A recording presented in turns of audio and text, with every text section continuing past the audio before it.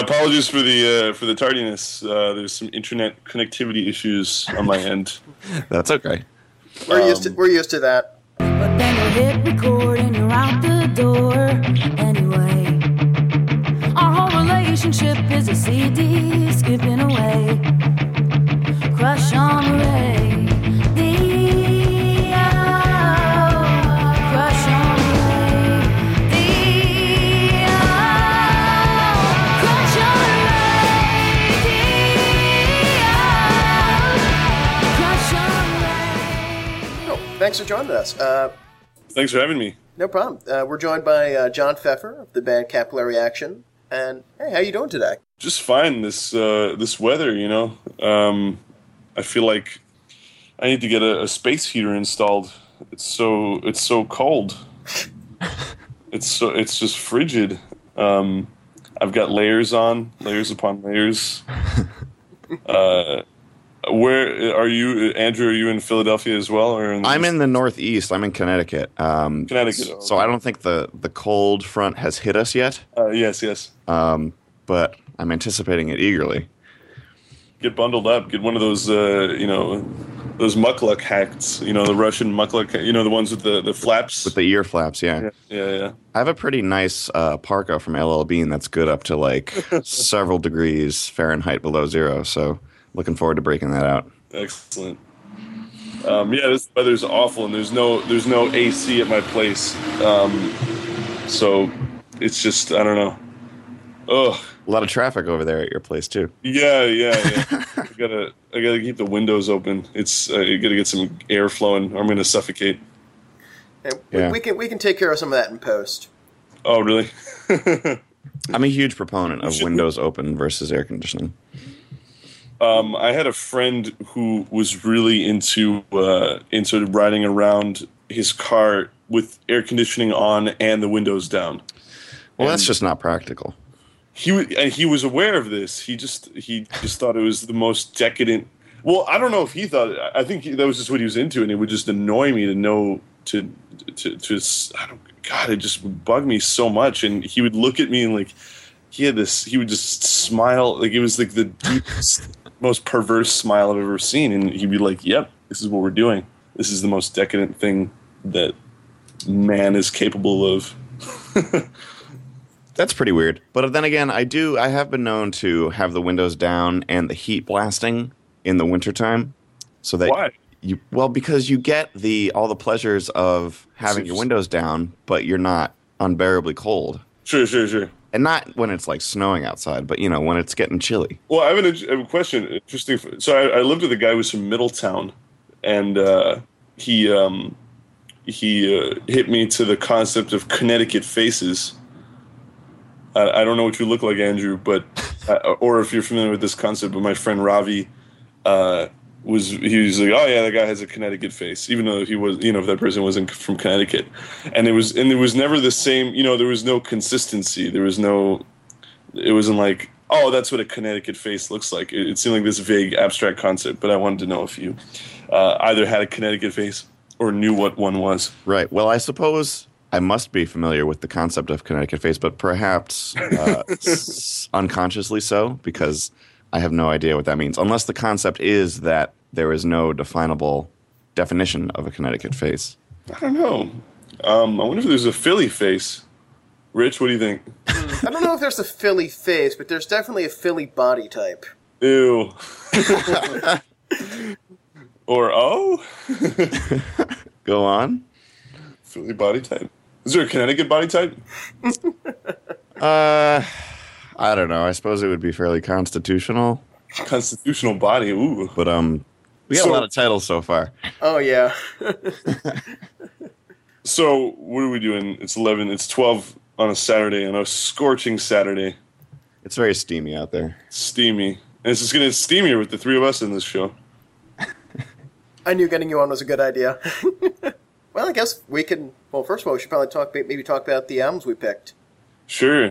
Since you're the guest, I'll give you the option. Do you want to go blab first, or do you want us to take the heat for you? Yeah, I'll talk about Sign of the Times. What a record. Where to begin with this record? I mean, it's sprawling. It's uneven. it's really bad at times. It's just amazing. It's so. I mean, this is a guy who's just clearly at the peak of his powers, shooting from the hip, and I think that's really interesting to listen to. John, I would start with whose album it is. Oh, right, Prince. I thought Sign of the Times, Prince. Do I need to introduce Prince? He's very short. I don't think you need to introduce Prince. Do we have like a song that you want us to play from the record?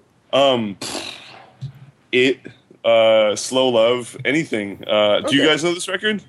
This is the first time I've heard it. Same here. I mean, I know Prince. I know like some of the big songs, right? But this is the first time I've ever sat down and listened to one of his albums. Okay. Let me think which song to play. Because honestly, I didn't like Prince when I first heard him, and then once I got into Prince, I didn't even like this record.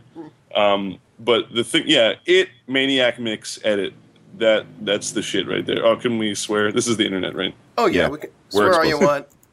It's the internet. It's this void. Ugh. We're just putting more content down the void, aren't we? Yeah. Maniac Mix. Let's put that one on. No. Okay. No. Let's put the Ballad of Dorothy Parker on. That's the one. That's a good intro to this record.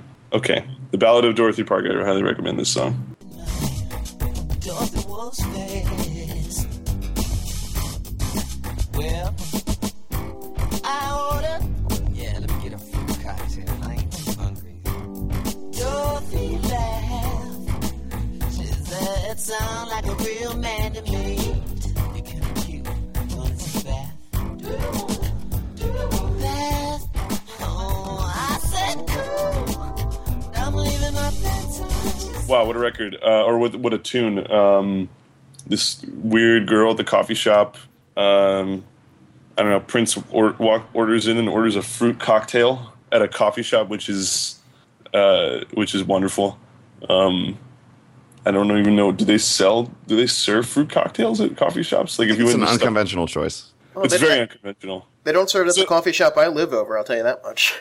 Well, let's paint a portrait of this. Well, let's paint with watercolors here. Prince walks into a coffee shop, sees this beautiful waitress on the promenade, who laughs a lot apparently. Orders a fruit cocktail because he's not too hungry. I mean, again, well, let's keep going. Let's finish it up. But I want to interject that I strongly believe that I don't know too much about this song, but I strongly believe like he just wrote it in 10 seconds, or he just improvised it. He just walked in the studio and said, "Okay, let's roll the tape," and then this song came up because the vignette is so far out and interesting. So yeah, he walks into the coffee shop. Beautiful waitress on the promenade, or the coffee shop is in the promenade. The waitress works in it. Orders a fruit cocktail because he's not too hungry. She laughs and says, "Sounds like a real man to me," making fun of him, which is funny. And then they flirt, and then she asks if they want to take a bath together, which is what? And then maybe I'm missing something. It's the natural progression of a courtship. Natural progression of a courtship. Asks if they want to take a bath. He says, "Okay, but I'm leaving my pants on because I'm kind of going with somebody." And that raises so many questions. Is it cheating if he leaves his pants on? I guess I think it is personally. I don't know if I were in a relationship and my girlfriend took a bath with some guy, but she left her pants on, that would still bug me. It's a platonic bath. It's a platonic bath. Take a bath, bubble bath. Then what happens? Joni Mitchell's song comes on the radio. The phone rings, but she decides not to answer it. And what happens after that? Whoever's calling can't be as cute as you. Yes, that's true. Dorothy Parker, Hollywood. This whole album is just so weird. It's a really weird record, and musically too. It's really far out. I mean, it's about the AIDS epidemic. It's about I don't know. It's about a lot of things. Gosh, I guess. Why did I pick this record to listen to? Well, one, it's amazing. It's just so. I mean, like I just think it's. I don't think it's a good introduction to Prince at all because it's so sprawling and it's so. uneven. I mean, he's just like there's so many things. It's just like there's like it's just like a riff, and it's just like a hot jam. It's like a hot jammy riff, but it works so well. There's so many things in this record that would fall completely flat if Prince didn't do it. Ballad of Dorothy Parker, Hot Thing. You got the look. There's so many. I mean, You Got the Look is a classic. I don't know. There's so many choices that are made, aesthetic choices, like in terms of sound palette. They're just so bad, and they work. And I guess that's what's so fascinating to me. You can make bad choices, and it still works somehow. Yeah. I mean, wasn't this like almost all done with the Fairlight and stuff? Yeah, I believe so. Yeah, I'm looking on Wikipedia. I'm doing that. I'm being that guy. Yeah. Yeah, the Wikipedia article is extensive. I read it. Yeah. What did you learn? What was the most interesting thing? Should I read it too? I feel like yeah. Just read the whole Wikipedia article. Hold on. I don't know if we got time to read the whole Wikipedia article. This article is about the Prince album for other albums with similar names. Guys, let's put the audience on hold and read this Wikipedia article. Should we each take a paragraph and we'll just rotate? In silence, though. Okay. Okay. Yeah, we'll edit all that out. Gotcha. Yep. I have to say that from my experience, I was glad that you picked this record, John, because I need to get more into the Prince. And, I like Rich, I think. I know a lot of the hit singles, I suppose. And but one song that I'm a really big fan of by Prince is a song called Let's Work, which is from the Controversy album. And I forget when that was. It might have been like 82 or 83.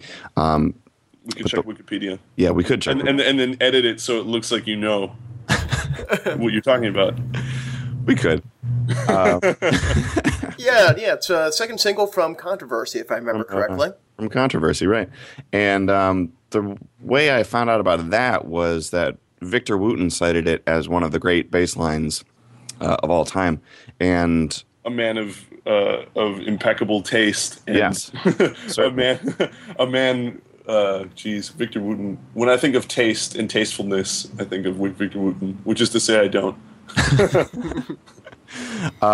So he cited this as one of the influential bass lines of his childhood, and I'm a huge fan of that song, and I've been meaning to get more into the Prince. So I was excited that you picked this. And when I was reading the Wikipedia article, it's like universally lauded by critics. Like, that little box on the side of Wikipedia that has all the aggregate reviews? Mm-hmm. Like, this album has the most favorable reviews I've ever seen. Like, even great albums, you'll see like Rolling Stone gave it like 3.5 or something. But this, like, down the board, it's like 5 stars, A+, 5 stars, 5 stars, 5 stars, 5 stars. And so I was really excited to hear it. And I think, and after I listened to it, I think I agree with you that it's probably, despite it being cited as like the greatest Prince album and one of the best albums of the 80s, I'm not sure if it is the best place to start because it is so huge. And there's so many bad. I mean, they're bad songs. They're like bad decisions. I think if I hadn't heard, if I hadn't been so familiar with Purple Rain or with Controversy or with Dirty Mind, mm-hmm. which it's funny. I hated Prince growing up. I didn't get it. I don't know what clicked for me. I think you need to be an adult to like Prince, or you need to lose your virginity, maybe. one of the other. Not the two aren't. The two are not necessarily mutually exclusive. Yeah. I'm gonna actually. I know it's definitely not the best introduction to Prince, but it was a good enough introduction to me to make me want to finally get off my ass and start checking out more of his stuff. Yeah. I like Dirty Mind. That's a good one. I might make sure I add that to the list. I'll start with Dirty Mind and work forward from there. There's a lady at the post office on South Street, super nice lady, Karen. She's an obsessive Prince fan. She has a Prince. She has the artist formerly known, that logo, whatever that logo, the love symbol. The love symbol, right? Yeah. She's got that tattooed. She has a shrine at her workstation. Super nice lady. And it actually works out that I'm always listening to Prince when I'm walking in the post office. It just happens on its own. I think she just kind of controls the airspace there. But I just want to shout out Karen nice. on this program. If you're listening, Karen, Karen at the South Street post office. Yeah, let your freak flag fly, I guess. Yeah, actually, she runs into trouble a lot of times with the management. They make her take down the shrine. That's not fair. They especially I don't. There's a reason for it. I think they let her keep it up, and then sometimes randomly they'll come in and they'll tear it down. But I don't know. It's such a bleak place, the post office. Actually, I really like going to the post office, even if other ones, not even just the South Street one with the Prince Shrine. But I also really like office supplies and office supply stores. But I mean, in theory, the post office is a very bleak place, and she's doing a little.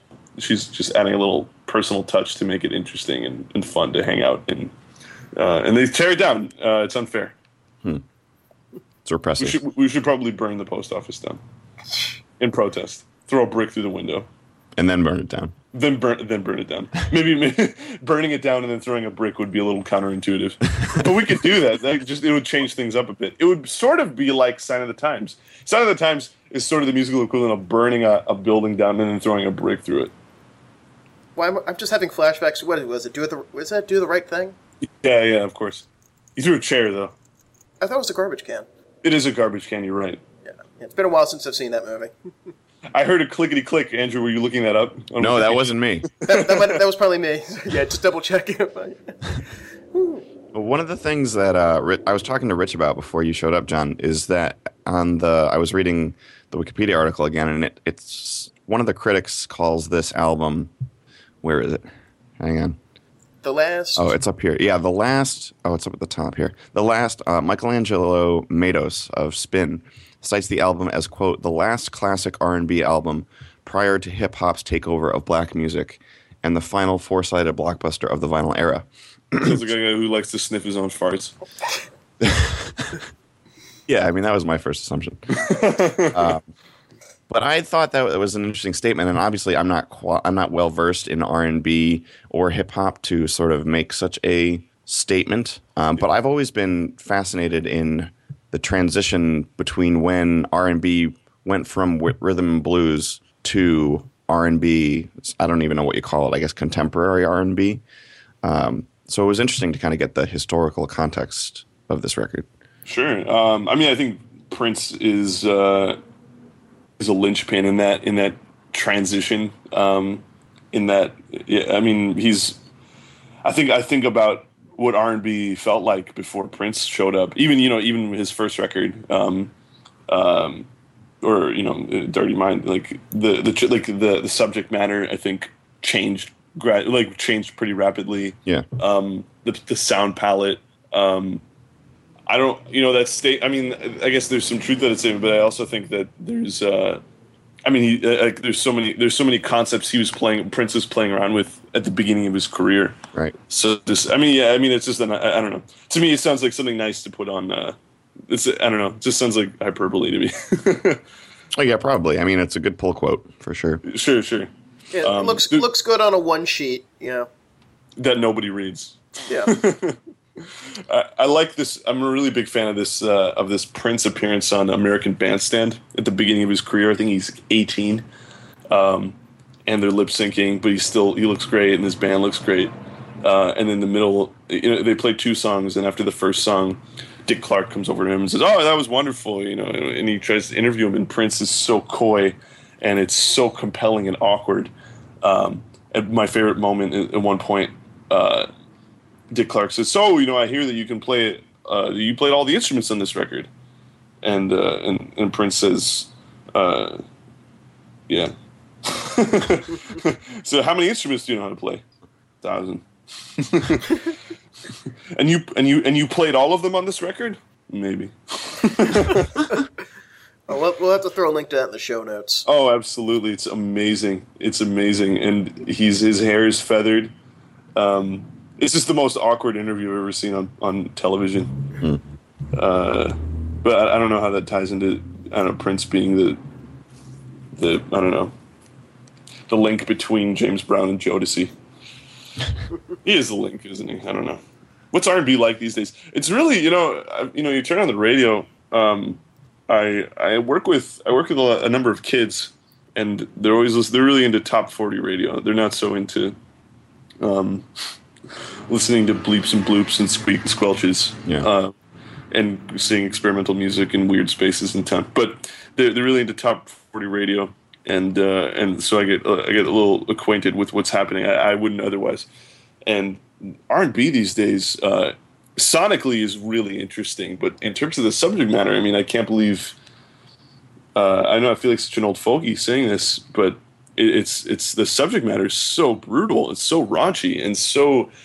There's such a lack of mystery nowadays. Yeah. On top 40 radio.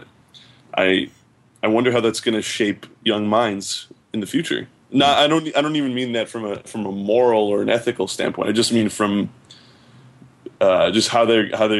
I mean, music shapes you. It shaped me certainly, and I think if I were an impressionable boy growing up now and checking out what was on the radio. I mean, who knows? I don't even think that this day and age I would check out what's on the radio. I would just have gone straight for what's happening. I mean, there's so much music out there to check out. I think I would just have been really curious right off the bat.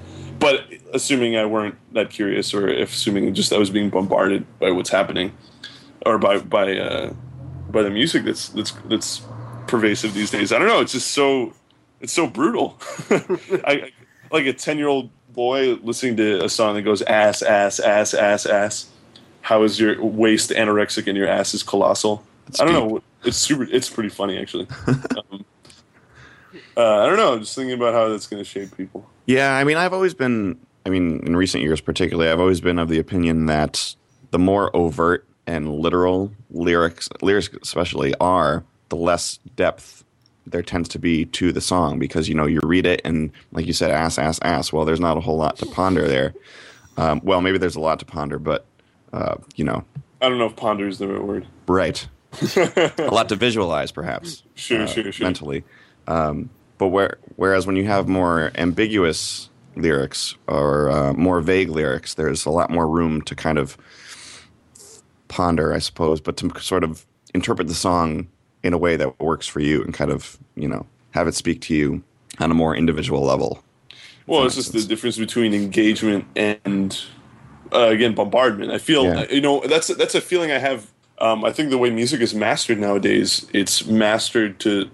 I mean, I think a lot about function when I think about music, for a number of different reasons. But when I think about how I feel when I'm subjected. Well, I feel bombarded when I listen to top 40, because obviously I'm not usually the one making the choice to listen to the music, but I think the way music is mastered, it's mastered to sound clear on really awful speakers. So to sound clear on laptop speakers and on cell phones and on car radios. And so because it's mastered in, I think, the same way ringtones are. It's really shrill and it penetrates my brain in a way that, again, it feels like it being bombarded. I lost my train of thought. I was going somewhere really profound. Oh, yes. We were talking about the lack of mystery or feeling like what were we talking about? The whatchamacallit? Overtness versus... Overtness, yeah. Right. And I think that extends into the music itself, which is, because it's mastered for these really not so ideal sonic situations. Yeah. I think, I don't know. It's bad news. That wasn't very profound. I think it makes sense, you get points for effort. Yeah. Thank you. It's early. Well, it's not that early, let's be honest. But it's early. It's early in the show. I'm on West Coast time. Well, that's not unusual. Our usual third person is on West Coast time, quite literally. Oh, wow. Yeah. Yeah, Matt lives out in Seattle, which makes scheduling this show very fun. Poor guy. I lived in Seattle for a while. What's he doing out there? He works in does something in radio. Don't ask me. I don't remember what off the top of my head. He used to be the guy who put together the CDs of hooks and stuff for what's going out to radio stations, so they know what to play. Oh, cool. Good for him. Yeah. So Matt, when you get back on, please Bad clarify. For the rest of us. Yeah. Yeah, he's the guy who doesn't put your music onto the radio stations. You mean everybody? Yes, but he used to be the guy specifically who was in charge of putting those CDs together and not putting your music on them. Oh, I see. We'll have to come back to your music before we wrap up the show. Oh my goodness. Yeah. Okay. Yeah, we got two other records to talk about too. I don't know if you got a chance to listen to them. One was Neutral Milk Hotel. What was the other one? It's pronounced "Wish You" apparently. Oh, the new Liars record. Yeah. I don't know. Liars have always seemed like a band that stupid people have on their iPods to seem intelligent. Sort of like a Snap. Like a shittier Radiohead. Anytime I've checked out Liars, I'm always like, okay, all right, good. You hit the jackpot. Good for you. Good for you guys. People, you make unlistenable music and people write about it. Good for you. Okay. Ouch. All right. I guess I also am a little butthurt that the singer is as tall as me. I don't like when people are as tall as me. I'll try to work in a clip of the song in there somewhere. Wow. Yeah, okay, so we know where you stand on I'm not that. trying to write their new record off. I just want to hear it first. Okay. But I don't really want to hear it. I'm sipping the Haterade hard today, aren't I? Or Victor Wooten. But $5. That guy gives me a call and he's like, "You want to do something?" I'm there. Yeah, I mean, you have to. Not that Victor Wooten's ever going to give me a call or Liars. Go ahead, Rich. Sorry. So yeah, my pick this week is the new Liars album. Is it good? I haven't heard it. I don't mean to. I'm not trying to shit all over it. I'm just saying. It's the first time I've ever heard them. I checked out the song from Number One Against the Rush. And I thought it was pretty good and very interesting music video, very creepy. So we'll play a little bit of that now.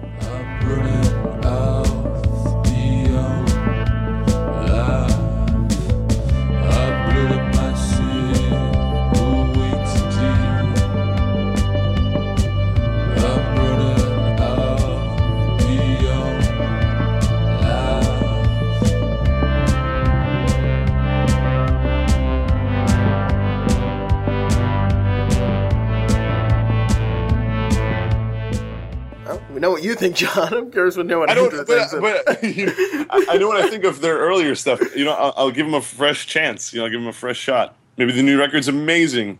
Maybe it'll change my idea of music. Maybe it'll heal me finally. Maybe this will be the music that makes me human again. Let's hope so. I doubt it. Yeah, I was trying to decide if I want to pick this or the latest album by Letter S, and I didn't think the Letter S album would go over well. So what do people listen to this program? What are they all about usually? Oh, God, whatever. In over the last 9 episodes, we picked everything from Neil Diamond to last week it was Neil Diamond and X Models and Gossip. So Neil Diamond, X Models, and Gossip. Cool. Yeah. I wonder which one Rich picked. I think you know. The Gossip. Exactly. Andrew. Yes. What's your opinion on Liars? I thought it was pretty good. This is my first exposure to the Liars, and I don't know. I thought it was enjoyable. I think it's it's kind of more ambient than my usual musical tastes, but I found it very enjoyable while I was listening to it. The vocals reminded me a lot of The National. Are you guys familiar? Unfortunately. Yeah. I'm not a huge fan of The National. People are obsessed, and I don't understand it. People like Mitt Romney. I mean, people have bad taste. People have bad taste in stuff. Or they don't know better. I don't know. It's like, wow, this hamburger has no flavor. I love it. Yeah, exactly. When I hear The National, I think about food with absolutely no flavor and people just scarfing it down. Whoa, sustenance! Mindless consumption. It fills me up, It's like I put it in my body and then I'm not hungry anymore. It's great. It eliminates the void. That's what I think people feel when they hear The National. And a lot of people have voids that need to be eliminated. Apparently. Yeah, well, I totally agree with that. But they run in New York. If I had 2 brain cells, I'd be talking about. God, when I meet them, I know people who work with them. God, I'm such an idiot. I should be licking their boots, but they're so bad, man. It's such mediocre music, which I'd rather listen to ass than National because at least ass Big Sean, he's going for it. He's got a concept. What's their concept? My friend. Yeah, I think about my friend Matt, who plays trombone in my band now. He was doing a gig with this drummer who wasn't cutting the mustard. He was pretty sloppy, or he was sloppy and slow, and just like missing the cues and just not playing with a lot of feeling. And they had to stop and start, and then at one point they stop, and Matt turns around and says, "Would you fuck a girl like that?" And that's what I think of when I hear the National. It's just like, can you imagine having sex with the people who make this music? It sounds like, God, it sounds like what a miserable, mediocre experience that must be. Yeah. Sure, they're nice guys. I agree. Yeah, people consume and love the entire discography, and I cannot do it. But so the vocals reminded me a lot of the National, and plotting. Yeah, just plotting and baritone and kind of depressed. But I thought that, I don't know what it was, but I thought it was a lot more fitting on the Liars record, and I enjoyed it a lot more. So I don't know. I haven't been able to listen to the National enough to explain why I don't like it to the extent that John has. I think I've heard one National song, to be honest. Sometimes that's all you need. Sometimes. So you have to hear this band. You have to hear this music. It'll change your life. When someone says that, it means that it's bad. Well, that's a case of unmanaged expectations. I think we're going to definitely have to circle back to that when we talk about Neutral Milk Hotel. Can we play the National? Can you edit it so that the National plays after I say I publicly mock them and mock their sexual prowess? Can you play it like a National song? You'll have to provide one because I don't have any. You've never heard the National, Rich? No. Yeah, I've got. I put a link to the only song that I actually can identify, as in like that I've memorized, is "Baby Will Be Fine" because it has a somewhat of a hook to it. And when you juxtapose them, the vocal similarities are quite apparent. So I have a link to the YouTube in the show notes, but I can drop something in our Dropbox. Yeah, if you want. Jeez, and then I'm wondering what people are going to think when you guys play my music on this show. It's like to fuck that guy. That should be our intro music. Yeah, let's talk about Liars. What do you like about this record? I haven't heard it. Yeah, it's very electronic, very textural, and I do really enjoy that sort of music, as Andrew knows. Honestly, I heard them compared a little bit to like Violator era Depeche Mode. Great record. Yeah, and believe me, this is no Violator. Let's get that clear right now. There's Violator, like minus songs and charisma and an amazing lead singer and production values. You're talking a lot of shit for a man who hasn't heard the record. I'm so cynical, man, when it comes to new music. I'm trying not to be. I'm trying to keep an open mind. And that's why I started the show, because I want to try to like break out of and listen to more new stuff. And so yeah, it certainly helped me. Yeah, so that's where I stand. I just think I don't think it's the most amazing record I've ever heard, but it certainly. I'm not sure if I want to check it. It's more electronic apparently than their older stuff, which I haven't heard. But I was just very impressed. I mean, I checked out the music video for Number One Against the Rush or No One Against the Rush? There's no space after the no, so I think it's Number One. That's how I would read it. Yeah, and it was an interesting song, and the music video was very good. I wonder if that song is about peeing in the wind. It sounds like a thinly veiled reference to peeing in the wind against the wind. It may well be. The music video is about this old guy who goes around killing people and suffocating people with dry cleaning bags. But wait a minute. God, I'm so cynical. Oh, it's so dark. It's so dark. Oh my God. Is Jake Gyllenhaal in the music video for this? I don't know. I honestly don't know. That's a really rant. That's a really. I think you're thinking of Brokeback Mountain. The only famous Or person I Spider-Man. know who was in a music video recently is what's his name? The guy who played Alex in A Clockwork Orange. Oh, Malcolm McDowell. Malcolm McDowell. Yeah, he was in the new Hot Chip video. Oh. Which is No, the one. okay. That, so We did a tour with the guy from This Heat last year with Charles Hayward, who's a lovely guy, and he works with Hot Chip a lot. So he brought the Hot Chip dudes to see us in London when we played there, and they didn't really have anything to say. I mostly had to point out that the Hot Chip guys were at our London show. Had to say it. Yeah.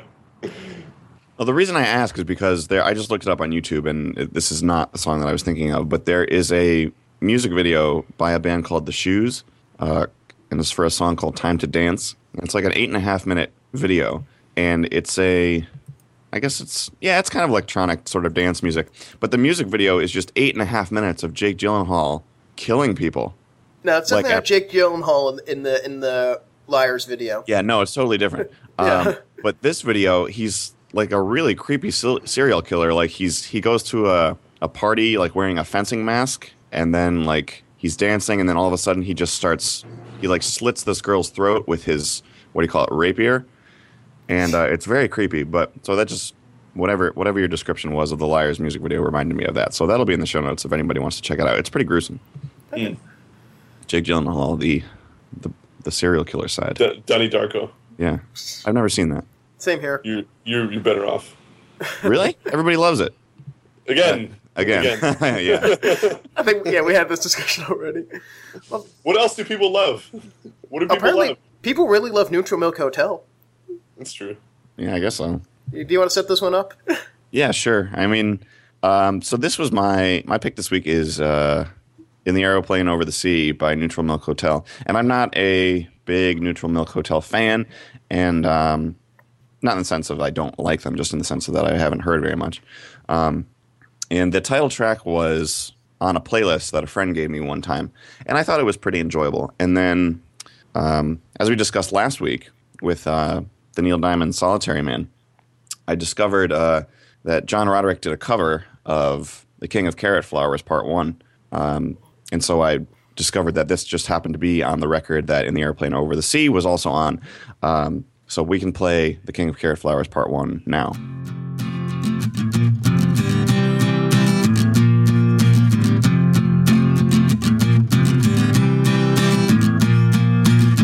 When you were young, you were the king of carrot flowers, and how you built a tower tumbling through the trees, in holy rattlesnakes that fell all around your feet.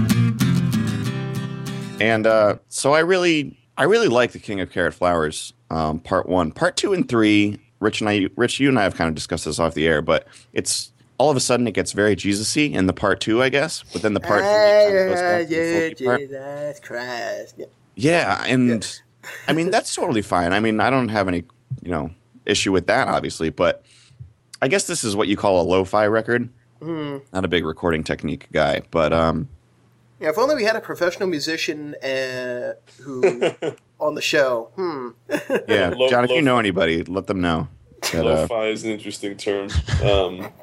When I think of lo-fi nowadays, I think of Daniel Johnston recordings, like early Daniel Johnston recordings, where there's like the tape hiss is louder than what he's singing, or as loud.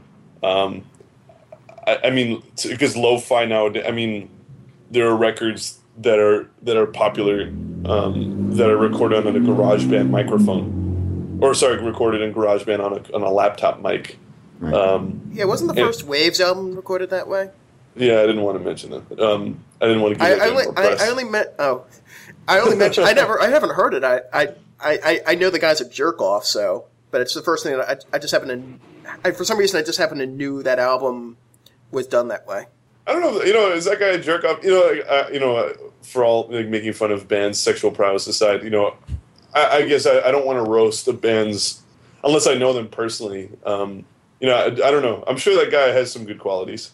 But going back to lo-fi. I think, I don't know if I recall, this record's pretty, I mean, it's not hi-fi. I mean, I don't know what hi-fi means anymore. Well, the hi-fi, the receiver that you have in your parents' basement. Yeah. But yeah, it's not particularly lo-fi, if I recall. You can it's high, it's of high fidelity. It's very lush. You got to give it that. Yeah. I don't associate Neutral Milk Hotel with lo-fi. I guess maybe their early stuff when they were sort of tape trading. What's that guy's name? Jeff Mangum. Yeah. When he and those Elephant Six guys were tape trading and making all sorts of weird, cool sonic experiments. That I guess I associate that stuff with lo-fi, and perhaps that's why they have some sort of association with that scene. But I think one of the reviews I read just called it lo-fi but lush at the same time. The thing you have to realize is that people who write about music tend to not know anything about music. That's a good point. Yeah, Exhibit A right here. Which one? No, me. Oh, you. Oh, I thought you were pointing to some Wikipedia article. No. You know a ton about music, Rich. What is this? If not talking about music, no. Yeah, but the first step to have it to you have to admit you have a problem to solve the problem. Right. Isn't what they say in AA? Yes, yeah. Music Reviewers Anonymous. Music Critics Anonymous. Goodness. Yeah. I don't know. I really like The King of Carrot Flowers Part 1, and I also enjoy the title track quite a bit. I think the vocals are what grates on me the most. He's really going for it, though. Yeah, he is. That's for sure. And I think the music is pretty good. It definitely has its own... It has a very consistent feel to it. Like, if you heard like a 10-second snippet, even just instrumentally, I feel like you'd be able to identify it as In the Aeroplane Over the Sea. Because it has a very whimsical, sort of quirky, folksy feel to it. Well, it's interesting how this record shaped... when this record came out, I believe in 98, is that right? It came out in 98. Yes. I didn't even look that up. It came out in 98. I guess, for its time, it existed in very much its own space aesthetically. This kind of old-timey, sort of Instagrammed, like old Coney Island, sort of old world meets new world kind of aesthetic. Yeah. Existed very much in its own vacuum, and over time, especially with how huge the myth became with this guy and this record. I don't think he's even released a follow-up since. It's so interesting to me to see how that aesthetic is so pervasive, especially in indie music nowadays. Mm-hmm. It's almost like it's this interesting touchstone that when I see replicated, it grosses me out to know to such a degree. I think, and it also taints my view of the record whenever I check it out. Hold on, I'm gonna close this window. It's really loud. One second. No worries.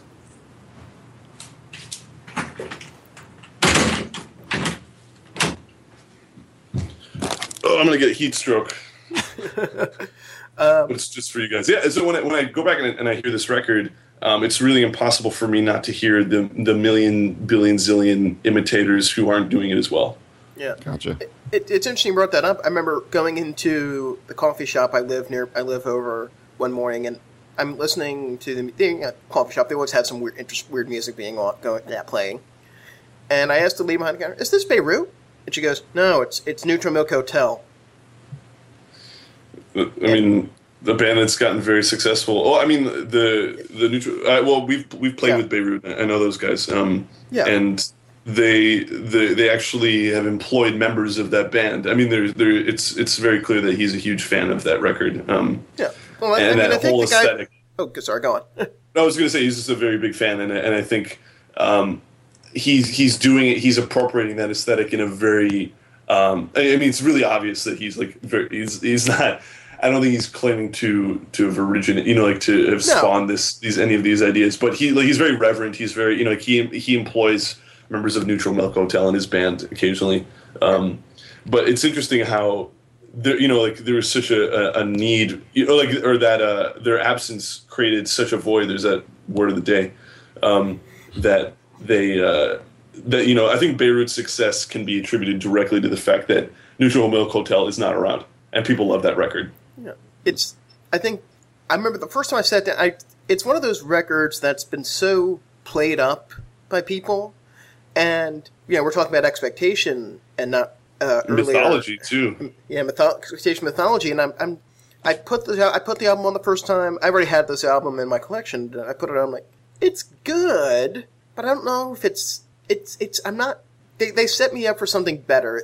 The expectation, the mythology around In the Airplane Over the Sea is like, this is God's gift to music, that Jeff Mangum is this Christ figure, came down from the heavens and bestowed upon us this amazing record, and that other album that's kind of okay, and that EP that's kind of okay. And it's a white guy with a guitar, that's it. It's just a white guy with a guitar and way too much time on his hands. And he's got long hair and a beard, too.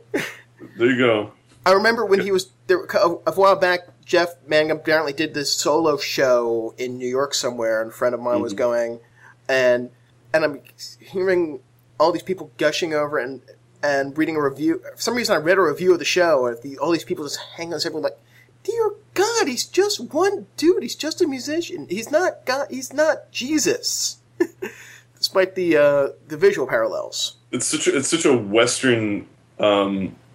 It's such a. I mean, not even just Western. It's just like some white people shit. I say this as a white person, but I mean, like, you think about the function of music in other cultures, and it's not about this messianic figure. It's just about it's an extension of the community, and I think when you elevate people and you elevate artists specifically to the kind of mythical status, I mean. You're kind of, I mean, beyond the fact that it's foolish and absurd, and usually the people who do these things and control these people's fates, like, again, know nothing about music. I guess it's so easy to lose perspective, and it's so, like me, you're bitching about Liars or The National or whatever. It's like it's just music, and 99% of people don't even know or care what it is. Yeah. It's just funny to think about it that way, especially when you bring up someone like Jeff Mangum. And I'm sure, he even would tell you, he's like, I just write these songs, and I made this record, and I really like this music, and I wanted to share it with people. And, the fact that people are it's sort of out of his hands, and I almost feel bad for the guy. Right. Yeah, he's been given the sort of mythic status we only associate with dead people. I guess so. I mean, he hasn't put out anything in what year is it? 14 years? Yeah. Yeah, an EP came out in 2011. Oh, really? Yeah, by American psych folk band Neutral Milk Hotel. Well, is it new material, or was it new recordings, or is it archival stuff? Released as part of their Walking Wall of Words compilation package on December 12, 2011. Contains several unreleased songs. Okay, so it's older stuff that's never got released, I guess. Okay, yeah. So that's yeah. I mean, you can't talk about this album without talking about the mythological status of it, I think. It's interesting. I mean, any record. I mean, even Sign of the Times. I wonder if this Liars record is going to achieve some sort of mythical. It's going to be funny to look at Liars in 20 years and see how they're perceived by people, and or their place in history. If I have kids, and they're geeky music nerds as well. Like, Dad, what was it like? Liars, like, what were they were like, no one in experimental music really took them seriously. that's what I would have said. I would say to my children, yeah, but they put that record out in 2012. The one that looks like the Coldplay record. And I'm like, it came out, and you want to hear some real shit? Here it is. I'm sure it's good. I mean, I don't know. Like, I actually feel legitimately bad shitting on them because I haven't heard the record. It's not fair. Yeah, it's up there for you if you want to check it out.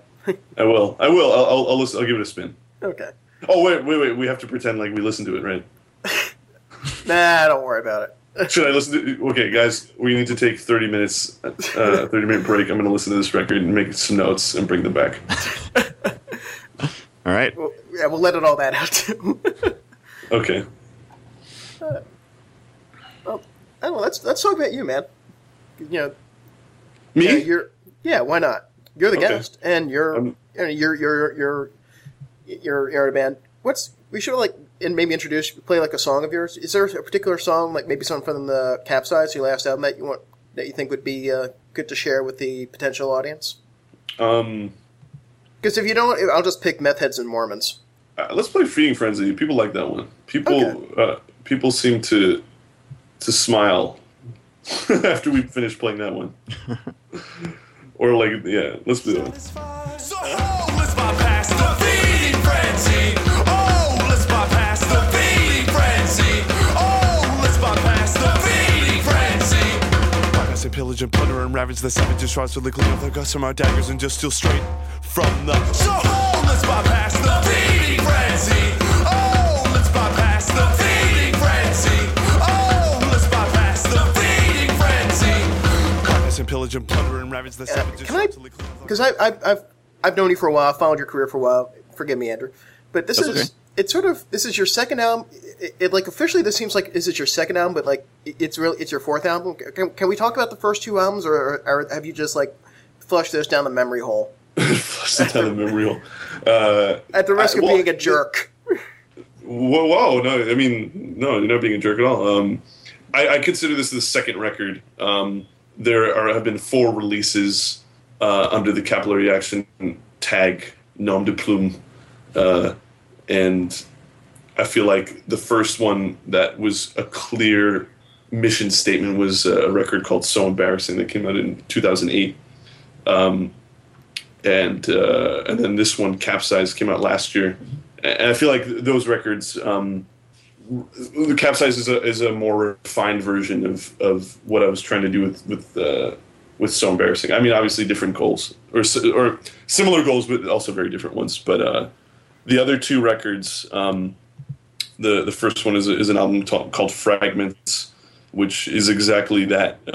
I was 16, 17 years old, and I had a bunch of riffs, and my friend had studio time.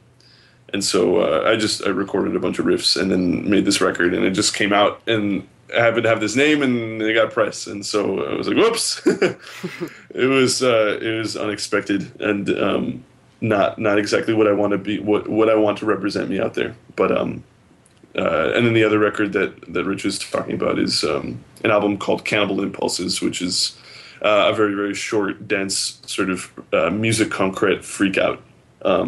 Which I like. I like parts of, but it was sort of another experiment. I don't really associate those 2 records. I mean, they're so far removed from what the 2 official releases are about. I guess I should talk about what the official releases are about, right? Yeah, Sure. Very dense songs that are abstract as well, quite abstract. I consider them pop songs, but no one else does. I consider them pop songs because there are hooks and there are choruses. But what my conception of a hook or a chorus is probably different from anyone else's. I guess I'm just trying to make music that is representative of all of my entire history as not only a music listener but as a person. Trying to make very, very personal music that represents me somehow. I guess I was very inspired by my friend Sean Padilla, who records under the name of the Cocker Spaniels. His music is quite literally a diary of his life. He will write about. He has a song about it, giving 2 weeks' notice. He has a song about kidney stones. You know, it's really beautiful. But for me, and the lyrics are very literal. For me, I wanted to make my own spin on that concept of music being an extension of my life or my personality. And I guess I have this compulsive need to overshare, and part of that I guess with the music that I make, I'm interested in people knowing me in some way, in the deepest way imaginable. And then you know, if they never meet me, that's fine. But I guess I really enjoyed. And it was inspired by the idea of knowing Sean's music before I knew him. And I felt like I really knew this person. And that idea is it was so meaningful to me because, like we were saying, of how what's around me musically or just culturally is so impersonal. And the way we communicate, the way people in people our age and even older, and I mean, Jesus, young people. I mean, I don't. They're gonna have this huge barrier to overcome. This idea, the notion that we're actually communicating using social media, that we're actually sharing something of importance and sharing pieces of ourselves when we're not at all. It's this very well. Actually, that raises some interesting questions, because clearly my music is overthought and meticulous to the point where I wonder if I am even sharing a part of myself, because it's so particular and it's so curated. I'm sharing this very curated, airbrushed snapshot of who I am with people, and I guess it's the same principle as social media. What am I really communicating? What are people? I don't know. I don't know. Actually, know the answer. Wow. Neither do I. That's very deep. I spent a lot of time inside my own head. I think all of us do, at least on this show. Let's hope your listeners are into that. Plummeting or spelunking. I think they are. At least the listeners we aspire to have are. So, what's the male to female ratio in terms of the listeners? Do you even know that? No idea. I'm imagining it's going to be very skewed towards male, just because of the nature of the beast, I think. That's cool. That's fine. It's a boys' club. Clubhouse. Sword fight. Oh, goodness. But right now I'm actually I'm working on a new, it seems silly to say solo endeavor, because compositionally I've always been solo bolo. But I'm working on a new solo endeavor. I'm actually playing at Pylam in West Philly on the 21st, and in New York at Death by Audio on the 24th. I'm doing this I'm playing by myself with a nylon string guitar, working on a whole new set, but also playing some old favorites. And it's partially because it's something I've always wanted to do. I always wanted to see if I could rock a show by myself. Yeah, it's very terrifying, and you're in such a vulnerable place, especially when you're not. I guess a huge trend that I see nowadays is a widespread trend is looping stations. The solo looping performer. Yeah, and I think that there's a lot of art in that, but I also think I see it so often. It's not. It's just becoming a cliche at this point. Mm-hmm. And so if I'm going to be a cliche, I'd rather be a cliche and work harder. not that looping folks don't work hard. I guess the idea of walking on stage with a nylon string guitar and no microphone, it seems like something to do. And to be totally honest, real talk, it's economic suicide to have a band. Especially my band is 6 people total, and all of us live in different cities. And so the notion of having a band that exists that way is not feasible right now. And so I want to continue performing. I want to continue developing and refining my approach. And so the only way to do it is to work with what I got. Yeah. And I have a nylon string guitar, and that's pretty much it. Yeah. Mm. Yeah. I'm glad you brought up the whole, the financial thing, because I've been reading of people talking about that lately. And it's good to hear it from you, someone who I know and is a performing musician. So it's like someone pulling it out of their ass. People aren't making this shit up. Yeah, and also I have to apologize because I didn't know you were playing a show at Pylam on the 21st. I have a ticket to Hot Chip that night at the Electric Factory. Oh no, the Wexler Center, the Electric Factory. The Electric Factory. Oh, okay. I feel bad. If I'd known you were playing it, I would have done that instead. I'm sorry. Don't feel badly. No. We haven't even announced the show yet. This is I'm organizing a show for a band that I think, Rich, you would fall in love with. They're called Paper Mice. They're a Chicago band. They're just putting they're putting a record out on 31G, which is Justin from the Locust label. Amazing band. Sort of the best hardcore band you could ever imagine. Like it's dark and it's funny and it's exciting, and all the songs are about these ridiculous news, they're taken straight from the newspaper. All these ridiculous, they almost sound like onion articles, but they're totally true. Like they have a song called Big Blank that I really like, which is about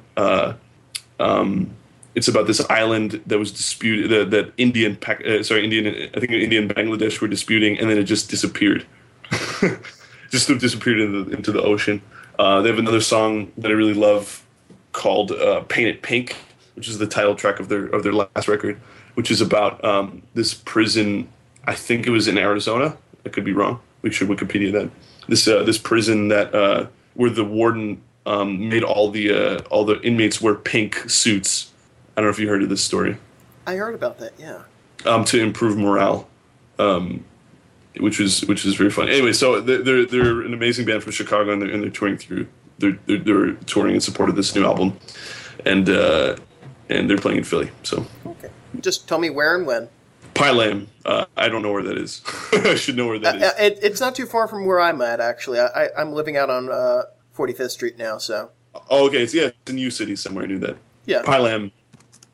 I'm looking it up. Yeah, Pylam's like 39th and Spruce. Yes. Yeah, of course, I'm not going to. Yeah, this is very meta, but I'm not going to be in Philly much longer. I'm moving out in August. Moving up to Where are you New York moving? Finally.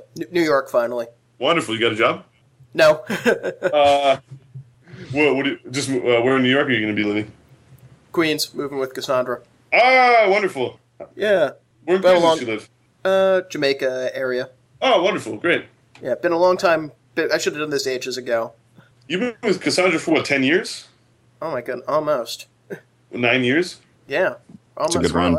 Yeah. But it's been long distance for like 8 of those, so I'm tired of the long distance thing. Sure. I mean, Jamaica is what? It's like the same distance to Manhattan as Philly is to Manhattan. Almost. It's like an hour. So it's 2 hours on the bus and then another hour on the subway to get there. But people have had worse relationships with a bigger delay of seeing each other. So I knew someone who was in a relationship with a guy from Croatia. She was living here. No, she was from Croatia. He was living in Slovenia, and they made it work. She ended up moving there. But Andrew, I feel like we're boxing you out. No, don't worry about it. I'm just listening. Oh, okay. I think you're used to this by now, right, Andrew? Mm-hmm. Say again? I think you're used to that by now, right? From time to time. Moving to New York, that's great, man. I have this huge rift within myself because I was born in New York, and then I moved to Philly when I was a kid, and I grew up here and went to high school here, and then I left, and sort of been in and out of the place, and I always find myself in a very similar headspace, emotional space when I'm here, which is not a good one, to be honest. And since in my most recent attempt to make Philly work, I don't know. I guess I'm just trying to find out what I like about this place and why I would want to continue living here. But at the same time, I really love New York. I really feel at home there. But the cost of living and I guess time management is the bane of my existence, and the idea like having to manage your time and your money to such an extent where I almost feel like you can't enjoy life. That also weighs heavily on me. So I don't know what to think of either place, and I'm trying not to exoticize or romanticize either place too much. Yeah. Not that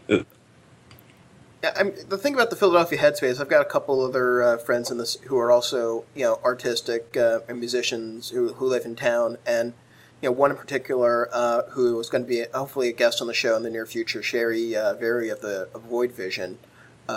She says kind of the same thing, that it's just this particular Philadelphia mindset, just like there's a Philadelphia body type, and the conversation goes back goes full circle. Thank you. But no, it's such an interesting place. It's interesting that once I finally made up the mind to move, I started to find more things that I like about this damn place that want to keep me here. But it's got. What do you not like about this place? What do you not like? And then I want to hear what you like. We don't have time.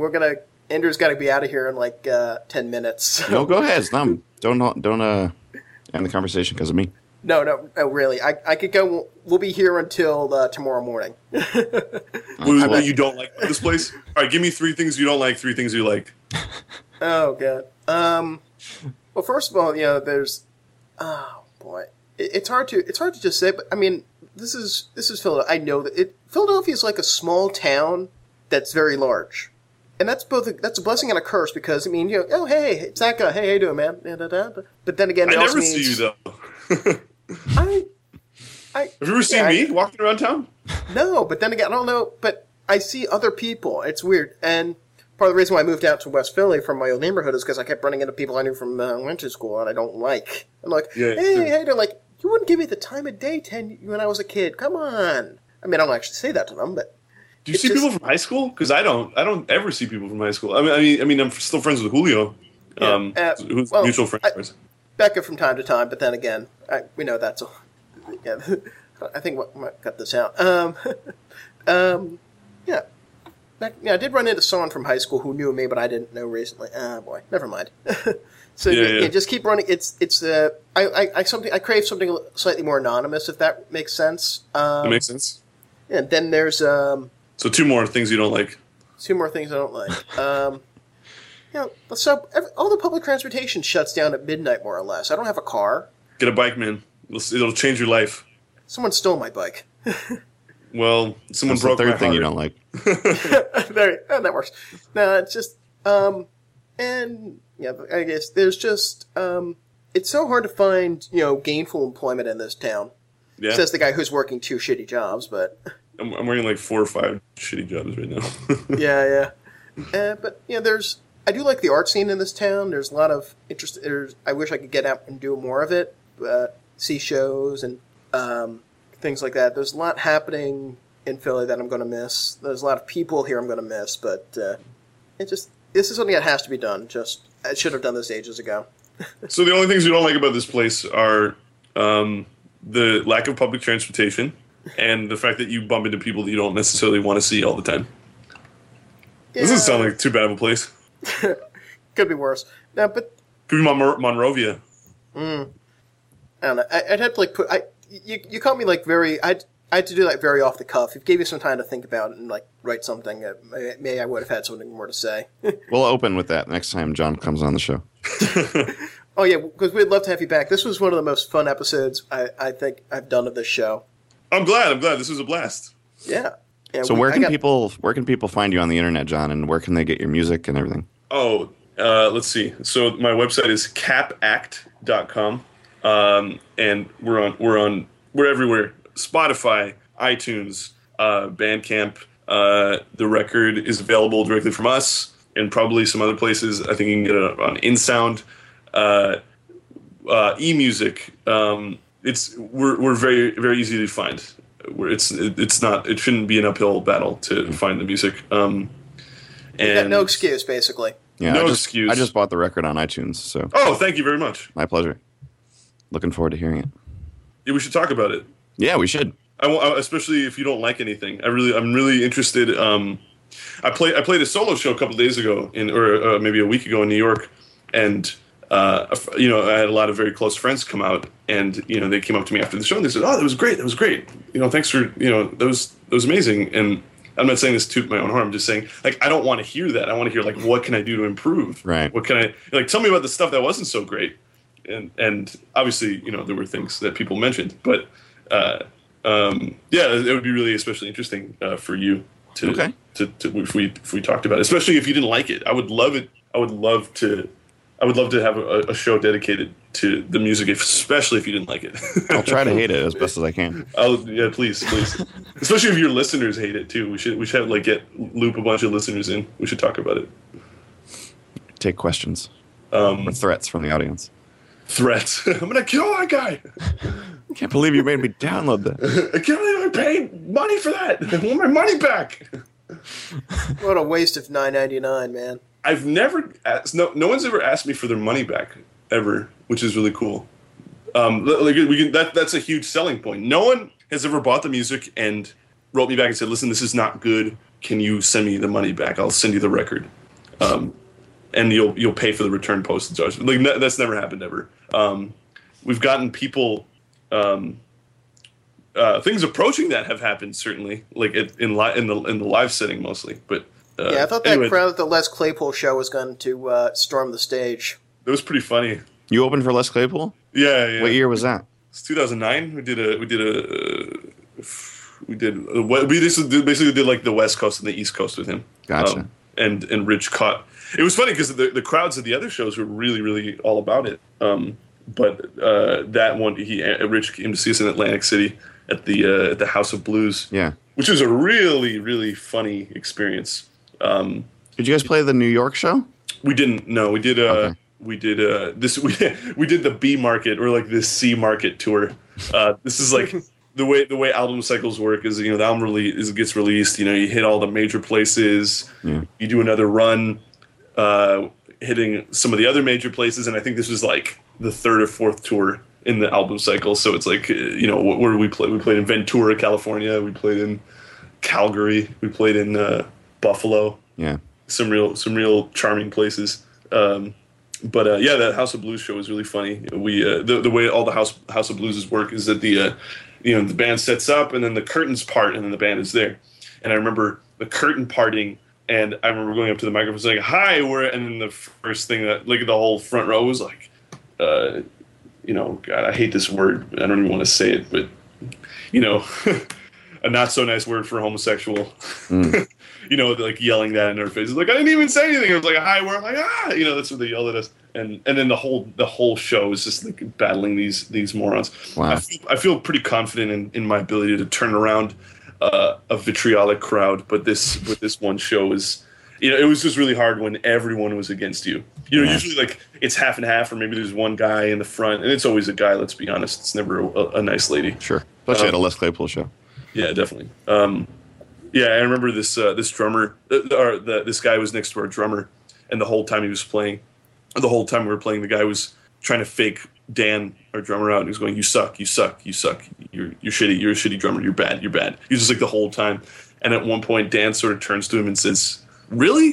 Not really as in, do you really think I'm a shitty drummer, but really as in like, you're going to spend the whole show, you just, these tickets were really expensive. I mean, they were like $50, like $40. I don't know. It was really expensive. And this guy like spends the money to tell the opening, go somewhere else. Like, I don't get it. Like, I think that was sort of the what Dan was telling. It's like, you're going to really spend the whole show just telling me how much I suck? And he nodded his head. Yes. Yeah. Well, I'm a huge Claypool fan, and they can be pretty harsh on the opening acts. So I apologize on the fan base's behalf. It was really just that one show. I mean, all the other shows were amazing. We really just, I was so grateful and so honored that grateful that we were given this opportunity, but also grateful by how the fans received us. They were just, I mean, honestly, I think that in certain places I don't know. I think we went over a lot better than he did.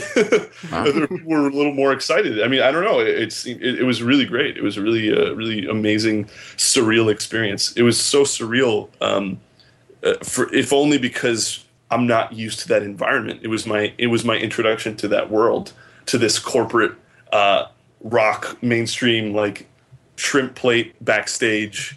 Legit. It was legit as hell. Wow. And the distortion between, or the discrepancy between my world and their world, and we were just like meeting in this weird nebulous liminal zone. Right.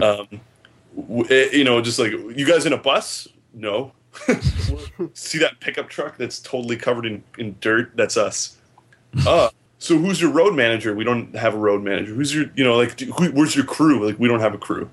And I guess the thing that's funny is that the meeting of the worlds is so it works both ways, where the fact that we don't have a crew and that we're touring in a van is absurd, or sorry, in a pickup truck is absurd, and just as the same, like having a crew, like a whole crew of people and a drum tech, that's equally absurd to me. And I guess it was cool. It was a learning experience, and it was really cool to see how the big boys do it. And it was also really cool to see how how audiences, the function of an audience at that big boy show. The majority of the live experiences that I'm familiar with, the majority of people who come out, they go to shows all the time, and it's not, $5-10 to go see a band. Yeah, let's go, and they're going to go play this club, and it's in a weird part of town, and it's just par for the course. Mm-hmm. And the experience of these people, the people that we're used to playing to, it's very different from how Les Claypool audiences experience music, which is, this is an experience, and we're going to plunk down $40-50 to go to this nice place. Right. We're going to dress up, and we're going to get a nice meal beforehand, and it's this experience, and it's great. I think both are totally valid and totally interesting. And then our function is the opening act, and 9 out of 10 when we're playing with other bands and we're opening, it's like, okay, we got to sit through this opening band. And yeah, it's a chore and it's a drag, and okay, and a lot of people show up late. And the thing that was really cool about Les Claypool and other big shows we played is that it's an experience. Of course, we're not going to miss the opening band, right. And of course, we're not. We're going to give them a chance. And so, I'm sure we played these shows, and a lot of people probably weren't into it, but they gave us a chance. And I don't know, man. Not to toot my own horn, I just think actually we went over really well with his crowd. That's awesome. And I guess it was really cool to see how open-minded people that you wouldn't expect to be open-minded were. Yeah. The fact that this is his audience for the most part is like a very middle of the road mainstream America, even though it's sort of like the skewed end of mainstream America. It's a mainstream audience. These are people who, on the continuum, they fall in a very particular place. But right. It was cool. It was cool to see how open-minded they were, even more so than people that would pride themselves on being sort of on the cutting edge. Nice. Yes. Maybe that's a good note to end on. Yeah. Yeah. I do have to take off, unfortunately, but go ahead. For the awkward pause at the end of it. We like to, keep it real. Yeah. And awkward pauses are real. You gonna leave that in? I'll do my best. I don't do any of the editing, so. Can you add some crickets? I think that would be really funny. I'll see what I can do. I try to keep it natural. So Andrew's got to go. Tell us where we can find you, man. Me? Yeah, Andrew. AndrewMarvin.net and Andrew Marvin on Twitter and pretty much any website.com/Andrew Marvin. I'm going to look you up. Yeah, I'm already following you on the Twitter, so. Following me? I got to follow you then. Well, you don't have to. I know I don't have to. But You should, though, because he posts cool stuff. I'm going to read your Twitter. I'm going to look at the last 2 years of posts. All right. And that will determine whether I follow you. How about that? Well, if you don't enjoy my Twitter, then hopefully I won't enjoy your album, and we'll be even. We can talk about that. It's such a personal thing. I know you have to go. I'm really bad at this. No, it's okay. I feel like I don't know. I guess I was going out with some girl recently, and woman. Let's be honest. I was going out with a woman. I was asking her if she felt more vulnerable being naked in front of someone, or having someone read, or someone being a potential suitor, someone seeing her naked, or someone reading her writing. Right. Writer. And she, without blinking, she said writing, and I feel the same way. And I guess I'm thinking about Twitter in terms of being this very vulnerable, this potentially vulnerable personal place, even if your choice is not to be vulnerable or to post very impersonal things. Right. I guess going back to what we were saying about this curated space that we create for ourselves, that we share with people ostensibly, how reflective of that is of our personalities, and so. I don't know you at all, Andrew, but if I read your Twitter, I wonder how much of a sense I'm going to get of you. Right. Yeah, and I could follow you for, a day or two and decide that you are not worth my time. But we both know that wouldn't be true. Yeah. All right, Rich, where are you on the internet? Sandspoint.com, Sandspoint on Twitter. I've got a barely updated Tumblr at oneupbreathmint.com, and I'm Sandspoint on almost any other thing you want to find me on. So, my goodness. I know you got to get going. I'm sorry. That's okay. John, we need to obviously continue this conversation. Yeah, let's do it again. In the near future. Yeah, we'll have to have you back, especially when Matt's on. When Matt's back from Portland. So yeah, that'll be a 4-hour episode. Oh boy. So thank you. It's been an absolute pleasure. Thanks for having me. Yeah, thanks a lot, John. Thank you so much. Great talking with you again.